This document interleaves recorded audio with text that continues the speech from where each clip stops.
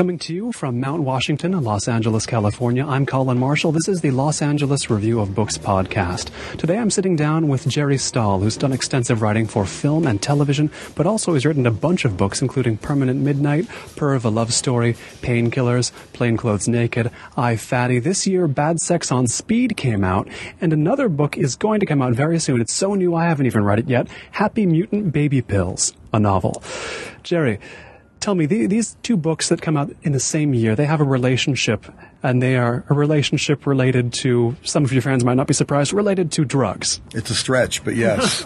But not the drugs you think of.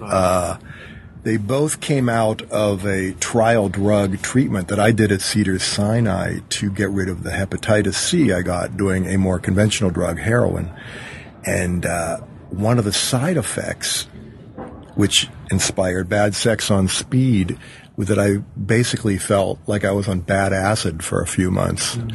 And in the words of Iggy Pop, who always talked about, the concept of some weird gift, I just used that kind of mentally defective thinking to write characters who thought that way, and then sort of as a cheat, pretend it was because of meth.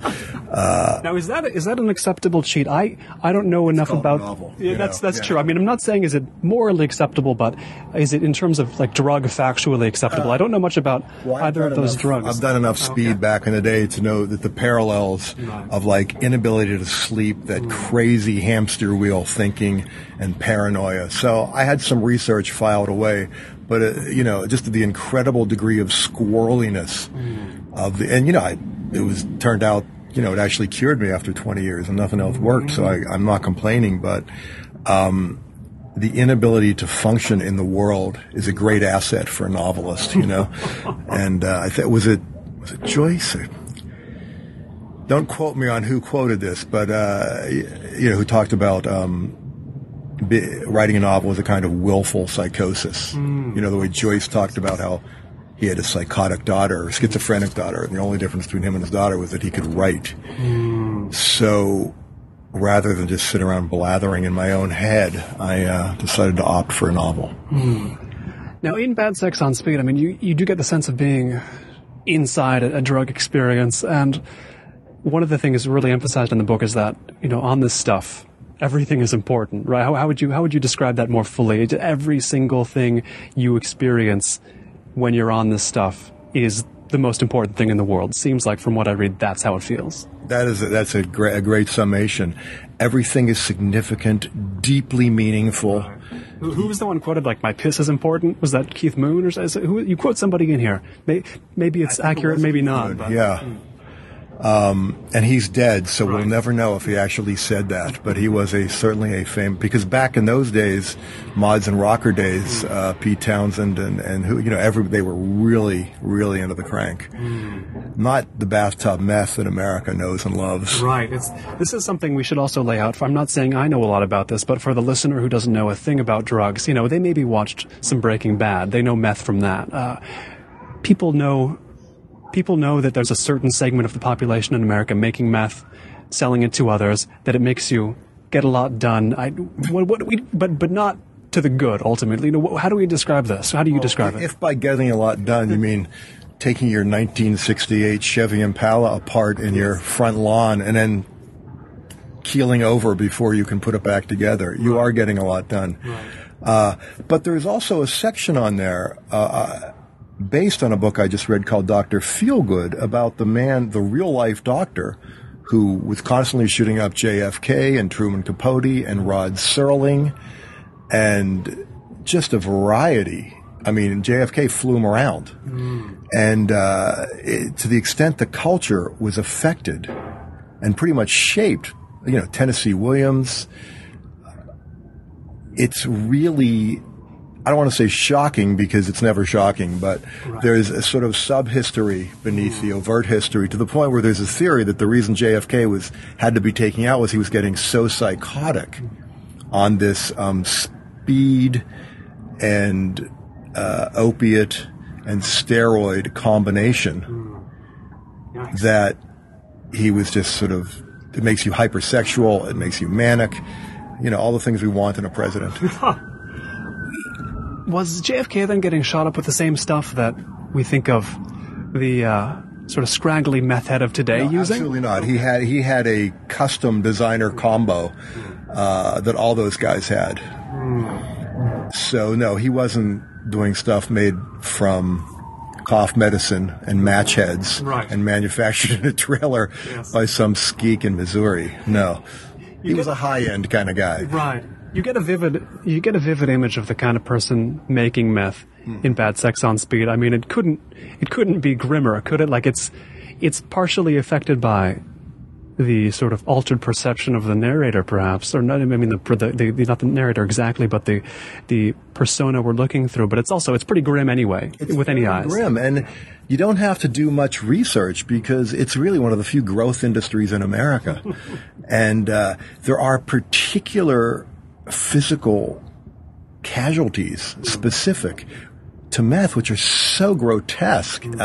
For example, people make it naked. There are always explosions. As a rule, they make it naked. Well, because they get so hot and crazy, and they're in the backwoods somewhere, and it's sticky, and they're in this closed environment, and they blow their genitalia off or their faces. So there's this sort of semi-meth cook badge of honor where you have basically no penis and no face. And really, what else are you going to do when you go for that job interview? But, just keep making meth. Why has it become so popular in these last 20 years, seemingly? Is it just because it's cheap, or what? There's a lot of theories. One being nobody can survive on one job, and you can indeed stay up around the clock. I read it was in I think it was a meat processing plant where these guys are working 12-hour shifts with obviously no health care, no days off, families to feed. And then, of course, there's the flip side of that, which is there are no jobs.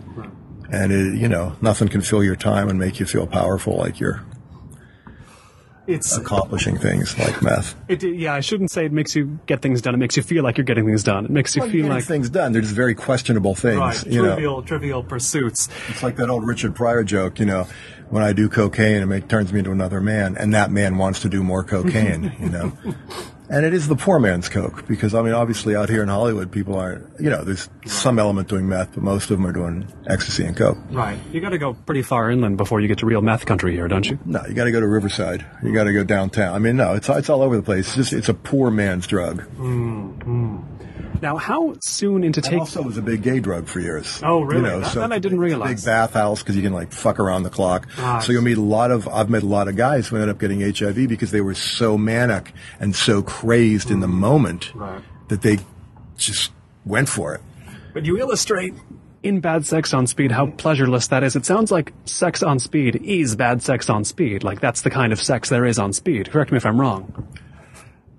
That's the experience of the narrator and the people in this book. I'm sure there are people to attest to their pre-epic delights that I myself did not cover in that book. But, I am not the spokesmodel for or against methadone. So tell me a little more about how it felt being on this medical drug you were taking to cure you. When did you realize you could use this as you could cast this in the role of a different drug in this book? At some point when I wasn't sleeping, and what I do when I don't know what else to do in life, because for me, writing is slightly easier than life, least of all life on that drug, is I just started writing, and this, I'm sure you've heard this a million times, these characters started talking, this stuff started coming out, and it seemed... It sounds like I was calculating. In retrospect, that's what was happening. In fact, I was hearing voices in my head. It's a slim book, and it seems like when you're feeling the effects of these drugs, the kind of book somebody would write on them, I would picture it being vast because they never stop. Did you have a huge amount and cut it down, or did you just write this? Well, that's like the famous story about Sartre. He wrote Saint Genet, and it started out as an intro. And he, the existentialists loved their amphetamines. And he ended up writing like a gazillion-page book about Genet. Here you have one that's brief, but with sort of the maximum impact in each section. And did you Did it simply turn out to be a short book? That's the sound of crime fighting that you hear. Somebody's fighting crime up there somewhere. Well, they're watching down here. Anyway, what was the question? Did the book simply come out short, or did you want to cut it into a short, powerful format? That's how I suppose. Again, no calculation. As James Brown said, hit it and quit it. And it came out fast. And as I was writing it, I was already sort of morphing off that kind of madness into the other book, which was also affected by that treatment, which we will get to. But it came out short because I wanted the sense of like, this is a wild night. Right. A wild 24-hour, and it reads fast. Apparently, some people find it very disturbing. Happy Mutant Baby Pills. You start that after you're done feeling the effects of this stuff that got you writing Bad Sex on Speed. Is that right? Well, this came out sort of right at the beginning, and that book I started getting into at the end because my girlfriend at the time was pregnant. And they told me right when first I find out she's pregnant, then I start this treatment. I'm on it for 5 minutes, and they say, oh, by the way, don't get within 50 feet of a pregnant woman. And if she by chance touches a drop of your sweat on a sheet, this baby's going to be born, purple with wheels and 2 Ron Perlman heads. So that was crazy. So she had to, we had to separate, which I didn't see coming during that time, and I was on this stuff. And the specific kind of metaphoric, it's tricky talking about a novel without sounding pretentious because I never calculate anything, but the reality of being on something so toxic that you yourself were an engine of mutation is in fact what's happening to all of us, and it scared me to an extent where I, of course, do what I do when I'm terrified of something, which is run straight into it, back into the burning building. And of course, I researched all the possible deformities, and in fact, all the things that are already causing deformities, up to and including once the baby is actually born and capable of eating, what's in breast milk, which is, at this point, toilet cleaner, lithium, benzene, all your favorite household products. How does toilet cleaner get in there? Well, because it's all washed into the water supply. I see. So it's like, apparently in Jacksonville, Florida, it's a great place to be depressed because it has the highest quantity of lithium in the water supply. Wow. So if you can't afford a shrink and you're really feeling suicidal, head to Jacksonville. Right. But that is it's basically all our conditions. We have no say in the matter. Right. And you look at these products, even things like anti-stick or things like PAM, all these things you never think about are completely carcinogenic. Shampoos, soaps, and it was an odd way to write a novel because as opposed to having a narrative in my head in the beginning, I had information in my head around which I had to construct a narrative. So, if that makes sense. It does, and I want to get this feeling down. You then simultaneously felt like you were dangerous because you were sweating the stuff that could deform babies, and that the world... I was out the other end of that, but yeah, in fact, that's what we're all doing. It's just that I did it voluntarily. Right. The rest of us didn't sign on for it. You felt dangerous like that, and then also then went on to feel like the whole world was killing you as well. Like the whole world is... I'm toxic. Also, the whole world is toxic, so... Particularly when viewed through the lens of I'm having a child here. Yes. And all this stuff is pouring into her little system, and it's you can either be inconsolable or just straight up terrified because there's really not, you can try and eat the right foods and all that, but it ain't going to happen. Monsanto does not want you to have organic, healthy vegetables and fruits. So this is a very thorough fear that underlies Happy Mutant Baby Pills. I mean, it's a novel written not necessarily out of a fear, but generated by terror. Generated by terror. But to put it bluntly, it's straight up. And then, with all that information, you realize that Obama will appoint somebody to run the FBI who was like a former secretary of Monsanto, and you just realize it's all happening, and you can be a victim, or you can run screaming into the night while scribbling a novel. So in Bad Sex on Speed, you describe how on this stuff everything is connected. You see connections everywhere. Nothing is disconnected from anything else. Everything means something relative to everything else. To you. Yes, the ants are talking to you. But then about you, more likely. Probably about you. And, the situation you describe that led up to writing Happy Mutant Baby Pills, it's like you're seeing connections, but it's not because you're crazy on a drug. You're just seeing a lot of things that might be real. Who am I to judge? I mean, I've done enough. It's been years since I put a needle in my neck, but I'm sure there are residual effects. Nobody comes out a winner. But in this case, the drugs, as I say, were of the hidden, involuntary variety, of which America, is kind of leading the way. So you have, this year alone, a novel about voluntarily taken drugs, Bad Sex on Speed, and involuntarily taken drugs, Happy Mutant Baby Pills. I mean, is that a distinction that makes sense to make? Yes and no, because the two people in Happy Mutant Baby Pills, the narrator himself is also a heroin addict who is with a woman who is also injecting heroin at the same time bemoaning the complete chemicalization, if that's even a word, of the planet and particularly her environment, and is driven crazy by it in the sense that this sort of helplessness one feels. You can listen to Pacifica, you can stay up all night and, chat with Gary Null about all that is happening. And but it's like running up and down an escalator to stay in the middle, because I think it was last week the New York Times was talking about how, I forget which wing of the government or which scientific organization basically declared the atmosphere a carcinogen.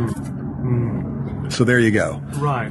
That's certainly not a good sign. But then hold your breath. Right. Indeed. And I wonder though, you get these facts like breast milk contains toilet cleaner and those kinds of things. But then I always wonder when I hear that stuff, that sounds bad, but then maybe this is, am I getting scared of something that's below the threshold where it's going to kill us all? Or should I not even be thinking that way? Should I be thinking it's all, and any is too much? Do you know what I mean? Like I could panic about a lot of things that aren't going to affect me. Smoking a cigarette a week is not going to kill anybody, probably. There's probably a case where somebody died from smoking one cigarette a week, but not going to be many. It depends, because 60 years ago, they came out with asbestos filters. Right. But, as regards breast milk, I mean, who's to say? On the other hand, there's the convenience factor. You could just aim it into a toilet and squirt. Right. Save having to go to the 99-cent store and get your Dow chemically made toilet product. What do you... Definitely a silver lining. Yes, indeed.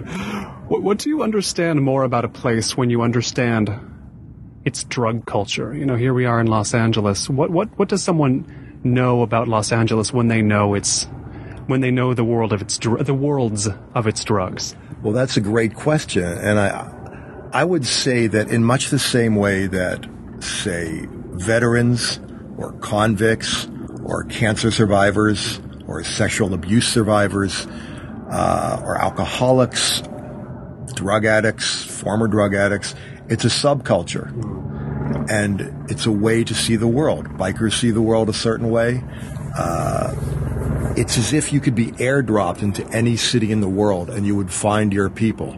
And an interesting way to view the world is any one of those subcultures has a key to a particular door, to a particular version of the city that you inhabit. If you're a heroin addict, you're buying it in a balloon in somebody's mouth, generally somebody under 16, so that they won't be convicted as an adult down there in the corner of Crack and 8 Ball in Pico Union, where it used to be.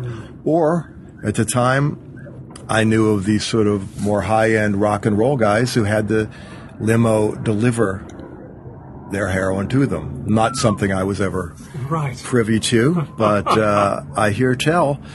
And so even then, you see the strata and the divisions, and for lack of a better word, the class divisions which apply. So in that sense, it's as good as any a way to see a city. You have every city in the world. You have every drug that is widely done. You multiply those together, and that's how many versions you can potentially see if you're a drug user. If you're into multiple drugs, you can then see multiple underworlds of that city. Underworld sounds so dramatic. Is that the appropriate word? It's all underworld now. It's a great word because it's so exotic. Yes. And, you picture guys in hats doing, selling little packets to school children or on dark street corners in a noir film. But in fact, it's not that under.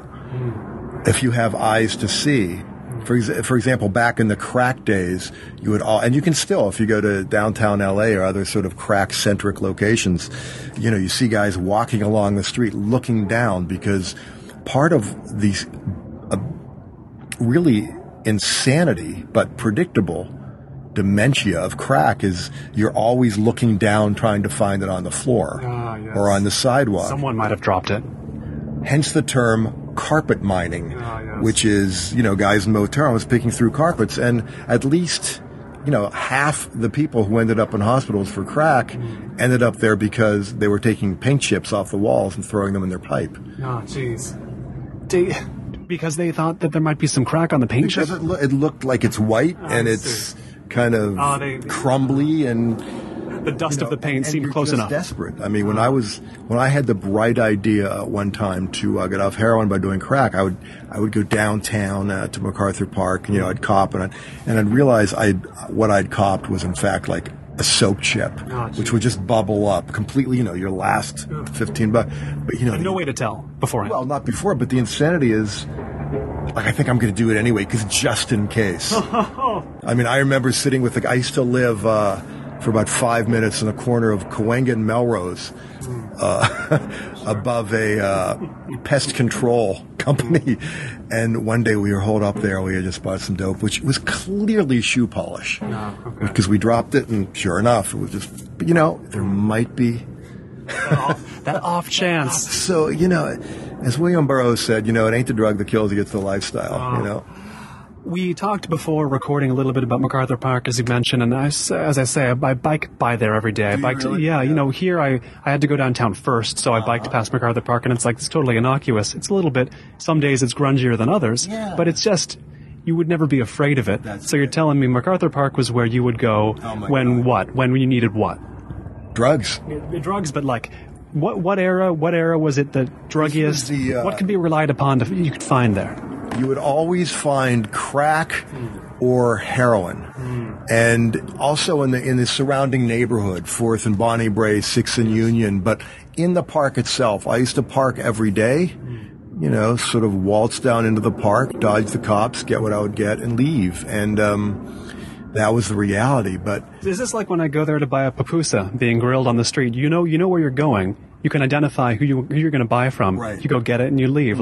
Same deal, different substance. Like a pupusa, if you were going to heat up a pupusa in a spoon and shoot it into your jugular. Right. But it was a very, very crazed and kind of electric atmosphere. You would go there, and there was a kind of walkway underground from one part of the park to another, basically an underground concrete tunnel. The halves across Wilshire?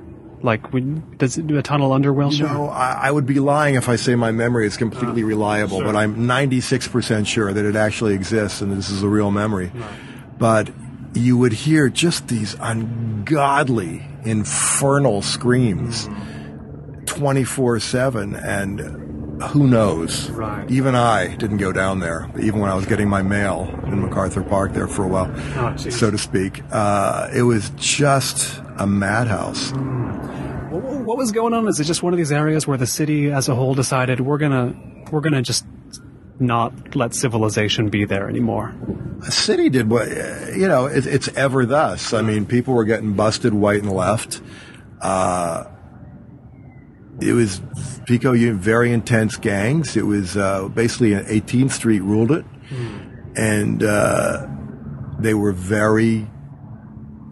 that you didn't get ripped off that much, and it was always you were buying from kids. Oh, I see. And then later, I had a connection who was a woman, from just a lovely Mexican family from whom I would cop and, help the kid with his arithmetic homework. Right. Because it's a culture and a living and a way to survive. And, you take this sort of bullshit morality out of it, and it's just another business. Right. You see things more clearly when you do take that bullshit morality out. But this reminds me of, I was in Mexico City a little while ago recording an interview with a guy who wrote a book about the city, and he was saying... who was that? It was a guy named Kurt Hollander. He's wrote a book called Several Ways to Die in Mexico City. And he had a thing he said to me which resonated. He said, a culture is a set of survival strategies. So when you're talking about a drug culture, are you talking about accumulated survival strategies of certain people, certain place, with certain desires? It's hard to tell the difference between a survival strategy.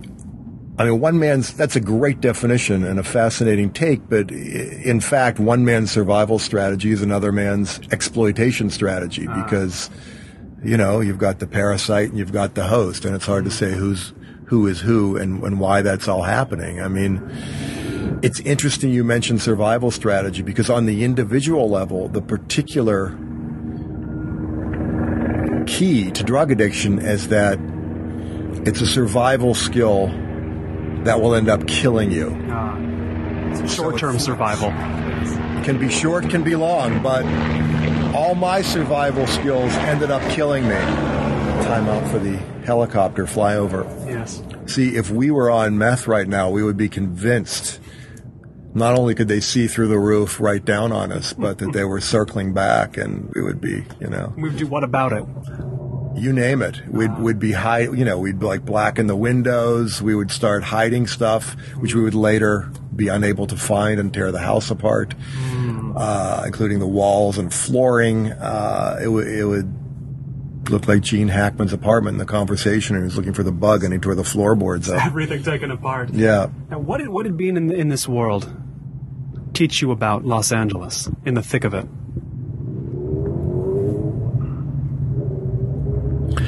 It taught me that the LA of reality, or at least that reality, was so different from the media version. The sort of West Side, never go east of La Brea version of reality. But that being said, there's an incredible wild ass dope scene in Venice as well. I would imagine. And the Valley, so fuck me. But it really teaches you that just specific to LA, which has its own particular cliche attached to it, it's just a whole other world, and the sort of peripheral showbiz types. I think the archetype for this was Day of the Locust. He wasn't writing about movie stars. He was writing about all the sort of weird hangers-on and wannabes and almost wers. And then, of course, the audience itself, who secretly hated the movie stars and tried to kill them. I mean, it's all there, and I don't think that much has changed. It's also an LA that is not Anglo-centric. And, I was out there in a world where I wasn't running it. This wasn't the world of Crossroads and, rubbing elbows with Spielberg's children, and Dustin Hoffman's kids on the way to lunch. It was a whole other side of the planet. And I remember even, I used to teach up at a juvenile hall up in Sylmar, and I would talk to some kids from LA. Basically, they're waiting to turn it was for violent offenders, waiting to turn 18 and get shipped off. And, I don't think I ever met one kid who had been to the beach. Ever. They'd never even got close. And this is L.A. Right. And who knows about that? That is, that runs the media or talks in general about things. So it was in retrospect, it's fascinating and insightful. When you're in it, I'm not making these lofty cultural no doubt. insights. There's no mental bandwidth available to do that when you're living it. You've got to survive. Yes. Yeah, I mean, look, I didn't know it was research at the time. I didn't realize being a dope fiend was a great career move. I was just sort of a washed up guy in his 30s hustling around doing what I could do, I'm not going to ask you much more about buying drugs in MacArthur Park, but you got a view of Los Angeles. I still have some names. If you need. Really? Some addresses if you need. I mean, you need to handle yourself. You saw. I'll judge. Indeed. It's a free exchange of information here. I like to think so. You saw a Los Angeles that was not the West Side industry capital Los Angeles.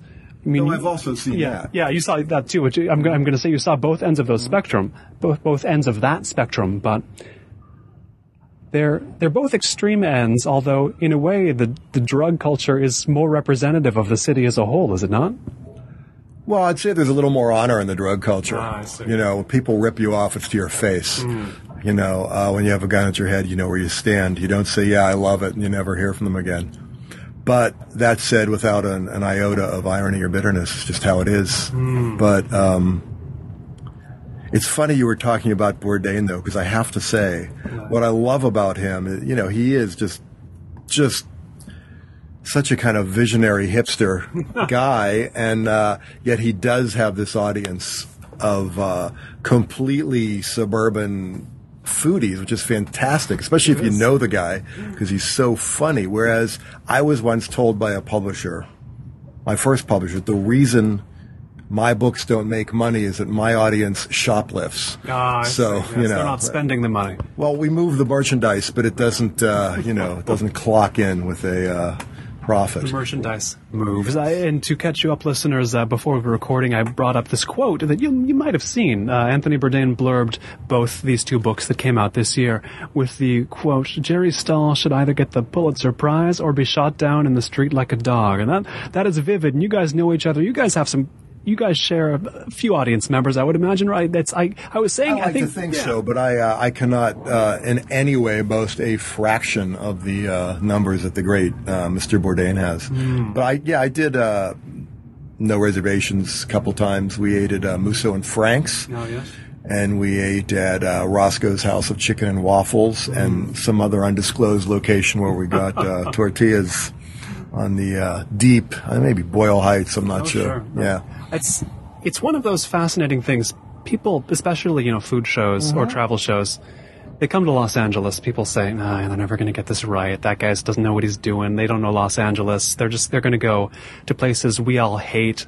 Anthony Bourdain, we all trusted to get it right, and he seems to have. I mean, he came to my neighborhood, Koreatown, which nobody gets right. He did. So what's he got there? Because he asked locals. Right. But it's funny, you were talking about subcultures before, and the way he sees the world through food, I would argue it's absolutely as specific and weird and revealing, as drugs. There's plenty of parallels to be drawn, I would think. Yes, and I'm sure all the audience members will make them. We don't have to, but absolutely true. It's a place that, more than food shows, more than people writing about where to eat here. It's a place that is just not easy to understand for anybody, is it? I've never attempted to understand it, and certainly no claim to. That may be the only way. Yes, well, I'm so old now, I'm almost embarrassed to still be alive. But one thing you realize is that, understanding is always a con. And whatever grasp I have on L.A. is based on, my particular weird, whatever gravitational forces are whipping me around at the time. But it is... I don't think that the perception of it as the typical California full of kooks, and I for whatever reason, my books do better in France than they do here. And when I tell people I'm from Los Angeles, people really respond to it a lot more than when I used to go over there and I was from New York, because it's a city that really engages the imagination, and obviously through the movies, but noir is so revered over there. So the Chandler mystique that defines that. Like the French, they cannot get enough, and lucky for me, they love fuck-ups and underbelly guys. So, I've got that diploma. And LA's is a very particular flavor because, when you turn over the rock that is Hollywood, there's going to be a different kind of millipede than there are in New York or Copenhagen or Moscow. Yes, indeed. Do you have much interaction with your French readers? Do you get a sense of what they're tapping into when you're writing? To the extent that I could make myself understood or be understood, I have a great translator over there who, Alexis Nolent, who goes by the name of Mats. So he's also, as Mats, he's a big graphic novelist. In fact, he does this thing called The Killer. There was just a Stallone movie based on it, for which we will never blame the author. But, I got to sort of go around to a lot of the places you don't get to go when you're just some, mook American writer going to festivals. Right.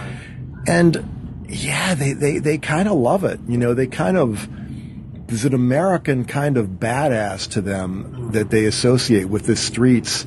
And L.A., to them, is much fresher. Arguably, maybe a fresher cliche, but a much fresher and interesting world because people don't know about the other side of the movies. They want to know about that other L.A. That in fact, obviously, it's all over the media now, and now that America has made a spectator sport of prisons.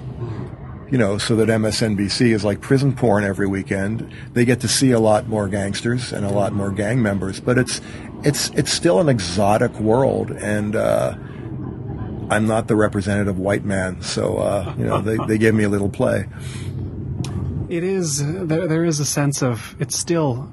In some sense of the imagination, a frontier here for people who come from Europe. I mean, I talk to a lot of Englishmen who move here, and they're equally enraptured with it in ways that a native often isn't, right?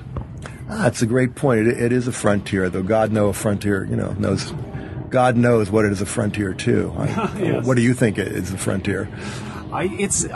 Personally, what fascinates me is that it's a frontier for whatever you want it to be. People sort of make 100% their own reality here. It's every person, 8 million people, 8 million Los Angeleses, right? Yeah, that is a great way to put it.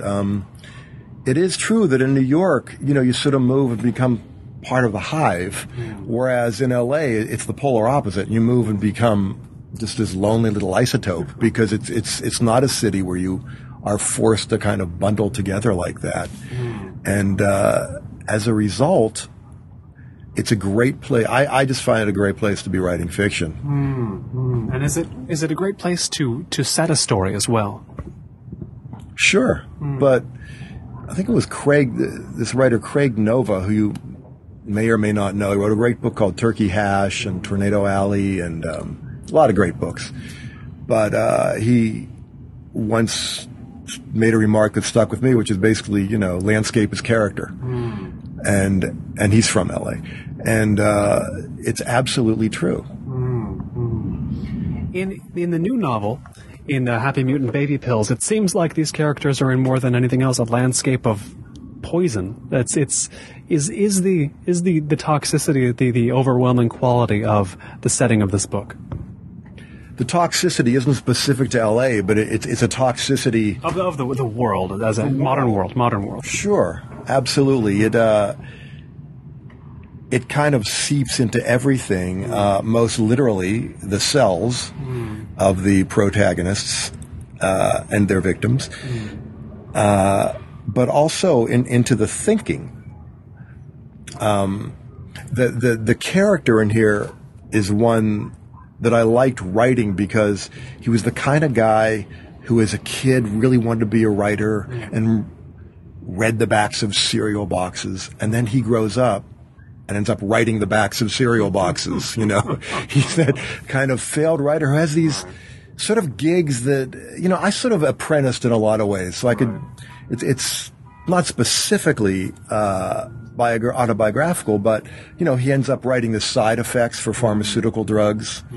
His claim to fame is that he's the guy who came up with anal leakage because, if you put anything that seeps, just sounds so disgusting, but leakage is kind of like around the house. Right. Anything could leak. Kind of friendly.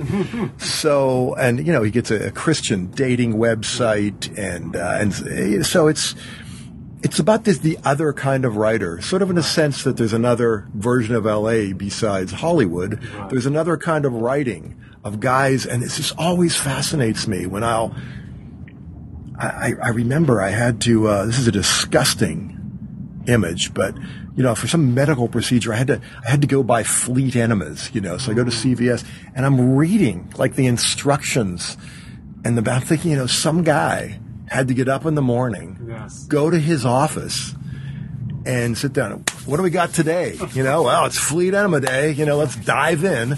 And I'm so fascinated by that kind of writing and that level of the guy who knows he's a poet, right? But he's writing the Fleet Enema instructions. Yes, the one who is that. Is that what constitutes failure? Is not meeting your ambitions, or what do you think of when you're writing a character who could get called a failure? What do you think that means they are?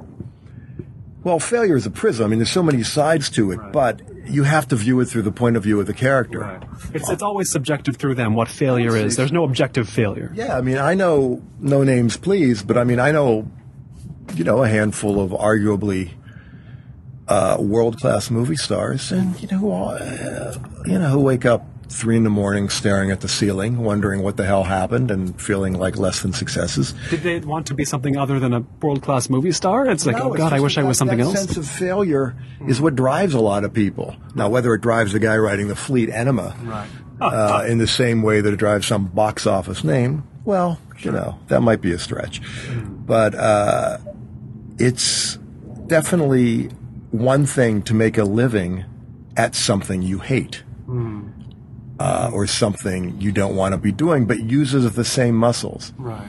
I got great advice from this, I think it was, might have been Tobias Wolff or his brother Jeffrey, said, don't make a living using the same muscles you do with your art, such as it is. And of course, did I listen to that? No.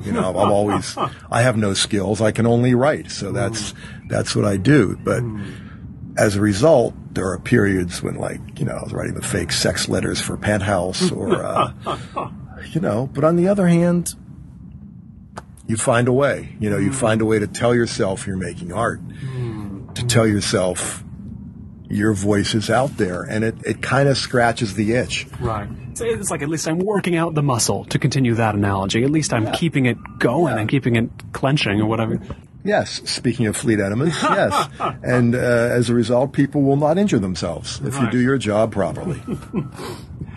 It's more fascinating, isn't it, when somebody... You've got a lot of people who are doing a day job, as they say, and phoning it in, not doing great, not doing poorly enough to lose the job. But when somebody's doing a job they hate to survive, but inadvertently really succeeding at it, that's even more interesting, isn't it? Well, it's a very interesting thing. I will use myself as an example. I was a very, very fucking pretentious young man. I didn't publish a book till I was 40, but I sort of, through a variety of miscues, ended up writing TV because I married a woman who needed a green card for $3,000. She was a producer. I ended up writing Alf. Yeah. Now I would say, hey, sitcom, great, whatever, it's writing your vagina. Then I was such a fucking snob that I had contempt for. I also completely fucked it up and only wrote 2 of them. Though I seem to be known for it. So my tombstone will in fact read, he only wrote 2 Alfs. Is that what they tend to bring up in interviews, as they say? And he wrote Alf, and he wrote also Permanent Midnight. I'll tell you a grotesque and embarrassing writing story. When I got Permanent Midnight, I was broke. I didn't have a computer, so somebody gave me some heinous Mac knockoff, which I don't even think there are any. It was made in Australia. It was like, I don't know, JoJo or Haymate or some ridiculous fucking brand. And I got the spacing wrong. So what I thought was double space was 1.5 space. Oh, okay. So already I was long. I had 600-700 pages. But when they printed out, I had I don't know, like 1,300 pages. It was ridiculous. Oh. So it got edited down from a story in which writing for TV was a tiny portion, and there was a lot more about just living on the street. Right. Obviously, for a publisher, the commercial hook was, you know, hey, moonlighting, Sybil Shepherd. Yes.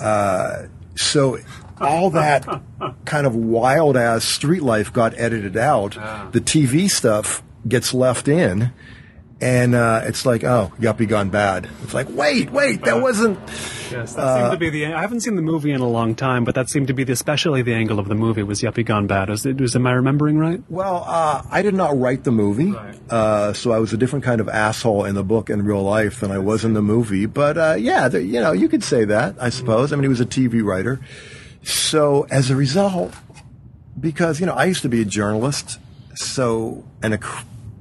would write about stuff in a critical way. So, I get it. You got to peg somebody. So, once that sobriquet TV writer is around your neck, it's like, suddenly it's like, well, he's not a serious writer. He's a TV writer. But it's, it's kind of funny.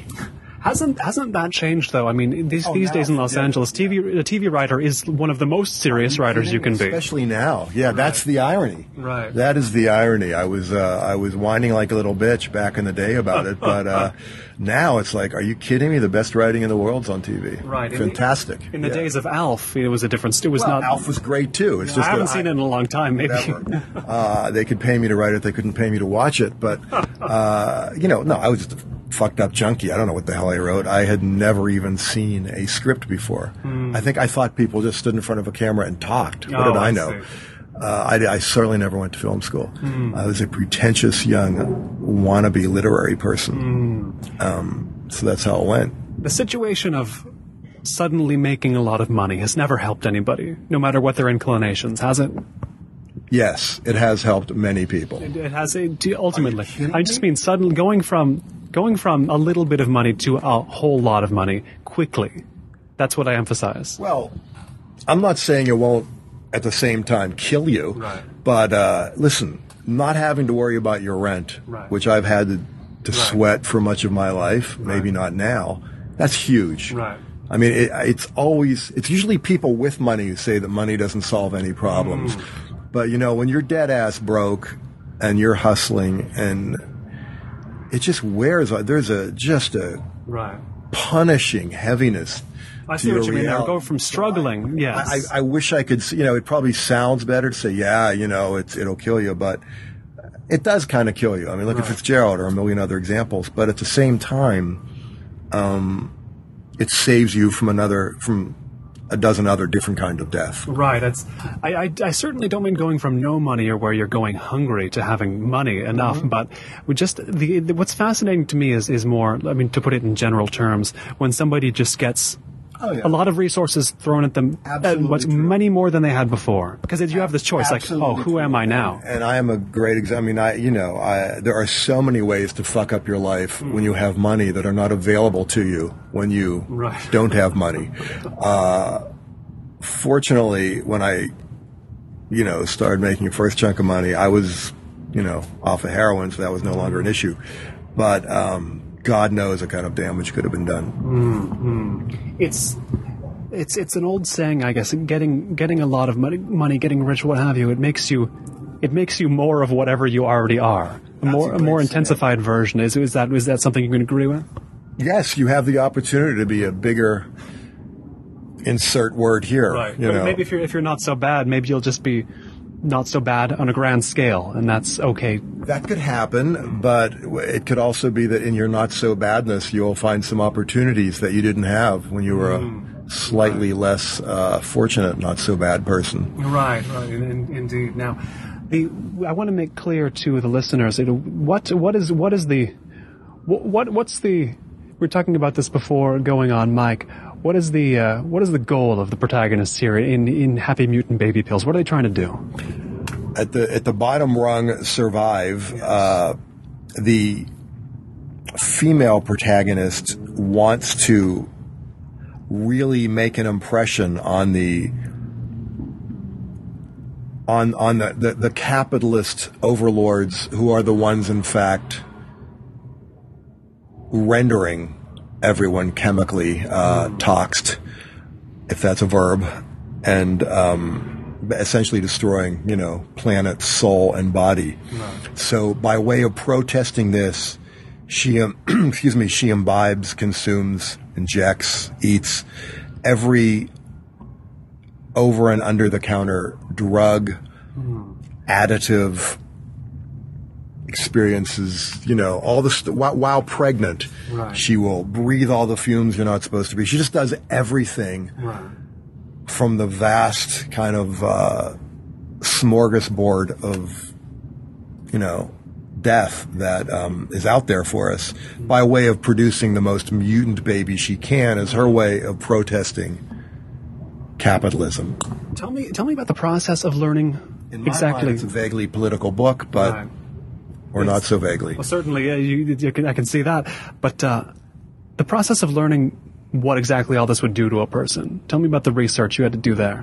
Well, it was crazy making because much of the research was done, as I think I mentioned, while there was a baby in utero, half of which I was genetically responsible for. Which you couldn't go 50 feet near during that time, right? Well, there was that. Yeah. Which is the more overt aspect of it, but beneath that, it was just the reality that everybody faces, even if they're not on a pharmaceutical test pilot program. Right. To get rid of a drug, get rid of a disease that I got from injecting drugs. Who knew bus station toilet water, we used to all bleach our needles so I didn't get HIV. That's why, I was lucky. I only got hepatitis C. But the reality is, she is protesting that state of affairs that we're all guinea pigs now. We're all Monsanto byproducts at this point.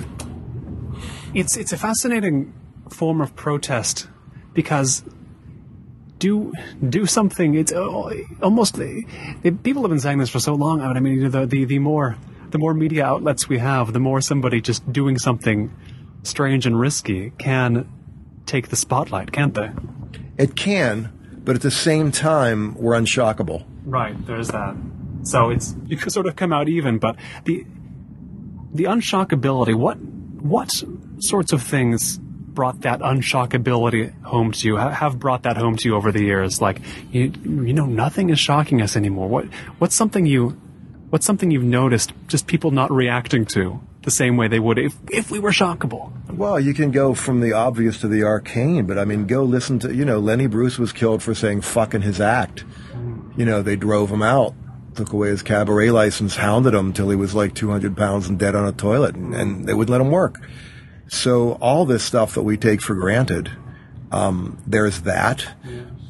When I was going to school as a young, tiny little 50s guy, because I have survived that long against my own expectations. If you would have seen a woman walking down the street in a fucking leotard, you'd have thought she had lost her mind. You'd be falling out of a window. Which is such a silly example, but it's just from that to twerking. Miley Cyrus wants to be shocking. Guess what? The obviousness of trying to be shocking is so unshocking. Right. Remember streaking? How fucking quaint was that? It's like anything, it's exposure. I wrote a porn film once that I remember being on set, and you'd think, oh my God, I'm on a porn film. You know what? By day 3, you're like having cockroach races behind the set because, one more like Mayo shot, and you're like, yawn, Yes. There becomes nothing more boring or mechanical than that. It's just, okay, well. Right. That's not romantic. Do you see this as, in some sense, cyclical, or are we just aiming toward the ultimate unshockability and there we will come to rest? It's a great question. Which one would you hope for, if that was the choice, that we oscillate or that we just stop? We could always be shocked. Oh, I see. I hope that will something always shock us? There is no bottom. As Hubert Selby used to say, the bottom is bottomless. It's sort of like at the end, the most wild-ass thing you can do in bed is the missionary position because, oh, my God, isn't that what the Cleavers did? Right. Speaking of, I mean, you talk about unshockability. If we had a sitcom now, a family-friendly, this is before your time, show like Leave It to Beaver, which you probably don't even remember. I've seen it. I mean, it was in reruns. How about the fact that Jerry Mather's character was named Beaver Cleaver? Yeah, I've wondered about it. Think about a vagina slicing name for a little boy now, and you know what? It would have to be cable. It wouldn't even be shocking. But it's just, I guess that would be retro shock, which is a whole other level, as you find out the levels of reality you didn't see at the time. I do like the concept of retro shock. It seems like when people get less shockable, there's less. You get fewer opportunities to shock when you're writing a novel. I'm pretty sure that some people were startled by what they read about in Permanent Midnight, for example. But reading Bad Sex on Speed, if you handed this to somebody in 1960 and told them to read it, depending on who they were, they would probably be troubled.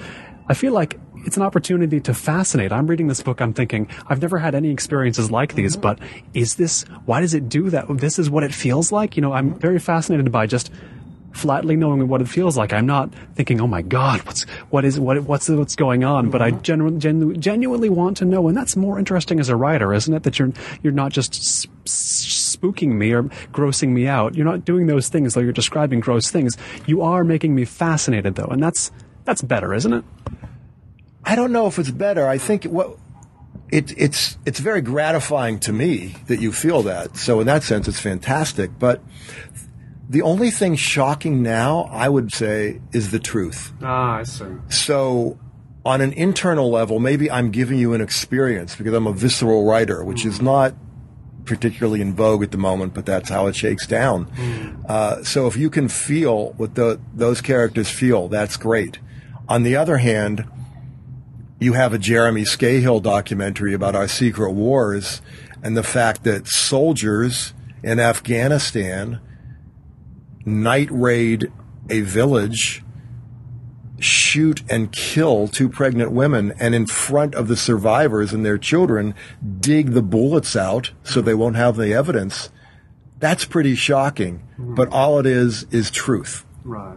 There's a bit of a conflict there. You want a documentary like that. You want the truth to be told in it, but you also don't want people to be desensitized to that. You want them to still react like that. Maybe that's something we got to do something about. You know what I mean? Sure. But yet you have to.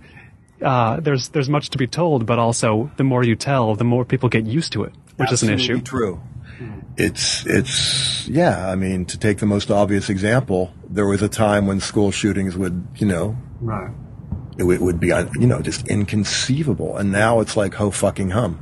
So I think the art of it as a writer, not that I'm trying to shock, but trying to make anybody feel anything in, to use your word, our desensitized era is no mean feat. Right. But it's certainly, you can sense that it's still possible, not only among your French readers. I mean, you still get the sense this is not an impossible goal. You can make people feel stuff, certainly. Well, it's tricky. I think there's 2 kinds, or at least, but, art writing can be divided in 2 ways. There's the sort of that very gratifying formulaic where you kind of get the good feeling from the resolve you're going to get. Right. There's that. I've always been attracted, sort of having come of age as a writer in the 70s and the era of black humor, with, the Stanley Elkins and Bruce J. Friedman and Terry Southern and even earlier, not of that school, but maybe a Flannery O'Connor. I prefer the kind that disturbs. I see. Tell me some things that disturbed you as a young reader. I remember reading The Dream Life of Balzo Snell, which is the first, and I was 16, maybe I was 15, by Nathaniel West. And at some point, as a 15 or 16-year-old, I came across the sentence, written while sniffing the forefinger of my left hand. And I remember thinking, what the fuck? That is just like, what is that? Right. And second, it's like, I didn't even know you're allowed to say things like that. I see. obviously. That goes in a book? What? Yeah, it's like, what, it's so creepy. Like, what does that even allude to? Right. But it was just tossed off, Nathaniel West writing his first novel, as a college student. And, I loved that. I loved, what I love to hear, and if possible, I love the unspeakable. That's it. Saying the unsayable. That's what appeals to me. Whether it's a character's internal machinations or whether it's a Jeremy Scahill revealing that we dug bullets out of freshly dead flesh of pregnant women. How do you find out what's unsayable? There's plenty unsayable still, I'm sure, but it's finding out, knowing what the rules are for what you can and can't say is more difficult now, isn't it? It's Absolutely. Absolutely. And that's why I don't think there are any rules for it. But when you feel that sort of slap across the face from a movie or a photograph or a book or anything, it's fantastic because in a sense, pain is the one thing left you can feel. And nobody's ashamed of anything. So shame is just another career move. So there's so few arenas left, but I don't think it will ever be played out. I mean, we'll never get tired of pain. Well, we'll never be completely unshockable, It's like Satyricon. People trying more and more to feel something. And there's Chris Hedges just gave a lecture at the Santa Monica Women's Club a couple of, I guess last week or the week before, where he talked about how as empires fail, they retreat into this zone of, they're always looking for gratification. And you sort of live in this bubble of like, well, it will all work out. In the meantime, let's either think Jesus is going to solve our problems or just fuck ourselves into some kind of mind-numbing annihilation because that's all that there's left to do. And it's interesting that everything we're talking about through Hedges' perspective is kind of symptomatic of the end of an empire. The parallels to ancient Rome are often drawn, but you see them in this very visceral way.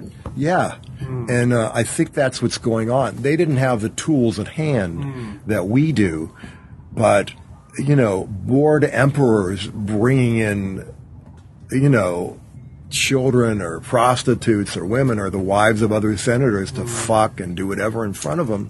That's what they had to do. Nothing has changed. It's just that the delivery systems have multiplied. This fatal boredom, you see it. Was this America? Is this the West, the developed world? What's the falling empire? Well, it's America. It's absolutely America. Delusional America. Living in a world we're not even aware of. Back to Jeremy Scahill. We're out there killing on JSOC, the secret wing of the armed forces that is out there, or just droning somebody when Obama has his meeting every Tuesday. It's inconceivable to know that every Tuesday they meet in the White House and decide who's going to get killed. Not because it's shocking, but because it isn't shocking. Right. But because this is the world we live in now. So as an artist of any kind, let alone a novelist, what are you trying to do? Are you trying to provide escape, relief, insight, shock? I don't know. Point things out. Why aren't you? Look at this. Look at how you're not shocked at this. Well, horror pretty shocking is very itself. Comforting because the Stephen King world is very comforting because it's sort of a sanctioned kind of terror. But I think what's really horrifying and really terrifying is all that we don't know. Whether it takes a Snowden to let us know that Philip K. Dick and William S. Burroughs saw it all coming, or any of them, myriad of other examples. I think the one thing shocking left is ripping the curtain on what we don't know and showing it to us, which I certainly didn't calculate to bring it back to these two books, but in retrospect, as is often the case, I don't know if you find this with your writing, you don't know what you were doing until you've done it. Never. Yeah, that's, you just, if a friend of mine said once, if you're writing for any reason other than to find out what you think, you're wasting everybody's time. Beautifully put. Beautifully put. And one of the reasons writing in Hollywood can be kind of tricky for me is because if you're doing a studio project, for example, you sit around discussing its meaning and its import and what this is supposed to invoke. And it's like slicing air, and it drives me crazy because I'm almost superstitious. Like, I don't, how do I know that's going to happen? Right. But that's the industry you're in, and that's how that goes. But the freedom to freak yourself out on the page is one I don't ever take for granted, And the two fruits of that freedom, by the way, out this year: Bad Sex on Speed earlier this year, and Happy Mutant Baby Pills just about to come out on November 5th. I've been speaking with their author, Jerry Stahl. Jerry, thanks so much. If they give awards for segues, I think you are in the running. That was beautiful. Thank you very much. Great questions. This has been the Los Angeles Review of Books podcast. I've been Colin Marshal. You can keep up with me at colinmarshal.org or at lareviewofbooks.org for the rest of the LARB stuff. Thanks.